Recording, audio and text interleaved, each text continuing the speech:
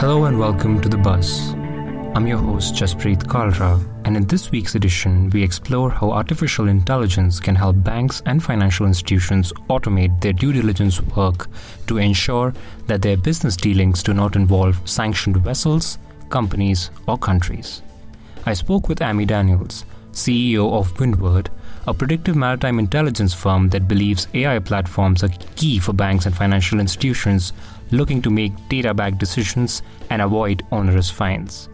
We spoke about how the data that goes into building these models can be hard to get, how time-consuming manual checks can be, and whether AI is likely to expand its footprint in servicing this need in the future.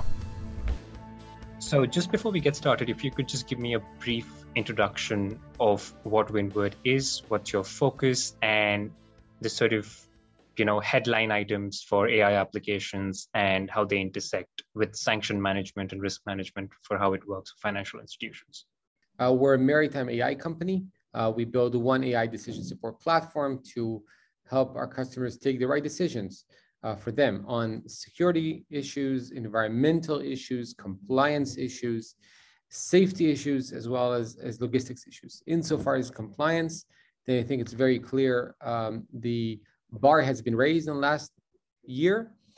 Since May 2020, the US and the UK have both requested an enhanced level of due diligence for shipping and trading decisions, which means that every bank, every energy company, every shipping company, every insurance company, and so on and so forth, would need to screen for vessels' behaviors, not just for blacklists, which is a different ballgame. Blacklists are, as like their name, black and white. So there's a blacklist. You're not allowed to do business with people on a blacklist. Right. Having said that, ships' behaviors are not binary. So you need to go back and analyze the last 12 months or so of vessels' behaviors. Has this vessel disappeared from screen for too long? Has it done a ship-to-ship transfer for too long? And so on and so forth. And that is maybe simple if you are a small operation. If you're a big operation, it might take 2.5 days to do that. We automate that with AI and give you a immediate go, no-go recommendation. So just to sort of, dive into how you build your models and what sort of data that goes into it, do you use like public source open intelligence that talks about ship behaviors, and how do you sort of expand on that? Because your recommendations also carry with them sort of like a risk appetite and carry with them possibility that if that recommendation is wrong, banks could be liable for a fee. So how do you navigate that sort of liability, and what sort of data goes into building that model? Use primarily commercial and public information. It's primarily commercial, so sourced globally, ships transmissions, RF satellites picking up the vessel's locations, optical images at a global scale, an ownership database that we've launched in Feb. Basically, I'm not sure a lot of companies built that since 1760. So our ownership database is based on AI and a dynamic approach to the data, weather information, port information, and so on. These go through a rigorous filter and fusion mechanism. There's a lot of problem to the data, as well as intentional spoofing of the information. Once that gets fused together, then we have a set of machine learning and deep learning algorithms to calculate the vessel's what we call activities. For instance, every time a vessel does a ship-to-ship transfer, we use a deep learning algorithm to model for the vessel's behaviors. So specifically, if you just measure proximity, you get 80-90% false positives rate. You don't want that. So I think at scale, you want to take the false positives to a low as possible level. The same goes for the dark activity. If an vessel disappears, the question is, did it really disappear or not? So you want to, every third vessel disappears for more than 8 hours in the Gulf, in the Arabian Gulf. So you also don't want to flag every third vessel, right? Probably. So you want to zero that down to the minimum possible quantity. So that's how we use AI on multiple levels. The top line risk score is actually rule-based. And the reason is that FIs are regulated. So the feedback we received is if you just give a deep learning score, it won't necessarily fly in all regimes. So in Singapore, for instance, it probably will not work. The banks there are obliged to have things that are explainable and auditable and trackable, if that makes sense. So that's an approach we call a glass box and not a black box. Right. Last point you mentioned is risk appetite. So we've built and launched a few months ago a risk customization capability. So every customer, actually every subsidiary, can customize, click their risk appetite insofar as regimes, look back, and all kinds of parameters. And it can simulate what does that mean for their business. But basically, it means no two people would get the same answer in the world. They think that's a very big difference in some of the data vendors in the space that offer you data, but not just data, they offer everybody the same data. And just to sort of walk back a little here, because this is a transition from very manual, very sort of paperwork-based processes to more software-based processes, could you give me an inkling of the time difference that your product is able to bring to the table for any bank? Sure. So we provide any go, no-go recommendation instantaneously. Click, get it, also available via API. Even if you have 10 million API requests a month, you'll still get it in a second. A person might take 2.5 days to do complicated cases and 2 hours to do simple cases. So I guess you can multiply that. But the answer is, hey, it's much more effective. But I think even more than that, specifically with FIs, what we're seeing is there's a lack of competency and a lack of talent for the second and third lines of defense. Okay, and could you expand on what you mean by that? Sure, of course. So you have the first line of defense, which says go, no go, escalate, don't escalate, approve, don't approve. And this is just the basic structure of how banks work. And it's not just for shipping and trading, it's true for everything. So these guys would look at millions of transactions. And then if something that has a red flag or an amber flag, they would need to escalate it to a second level of defense, a second line of defense, or a third line of defense.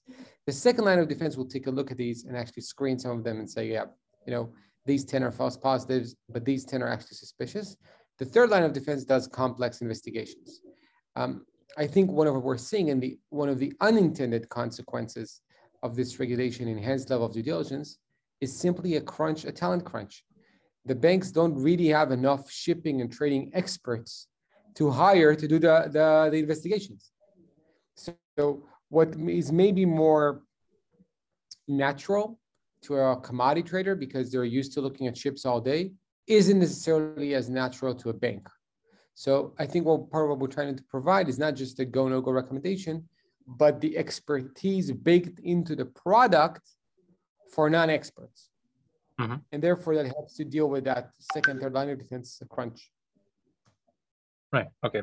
And something that very often comes up in AI-related discussions as well is that building that base data set that you sort of expand on and do your recommendations on can be a tricky process. Now, has that ever been your experience that sometimes a case went in and the machine learning model just said there was insufficient data or insufficient pre-existing information? Now, how do you deal with those cases? Yeah, of course. Specifically within the shipping space, it's, I think, even more complicated because we predict some of the cases in which you have a very low level of amount of labeled data sets. So if you want to, and I'll give you a non-compliance example, we predict the probability of a vessel to have a collision. There are in and about 200 collisions a year in the world. So how do you build a model without having overfitting because you play with it too much with 200 labels? I think that's quite a challenge, for example.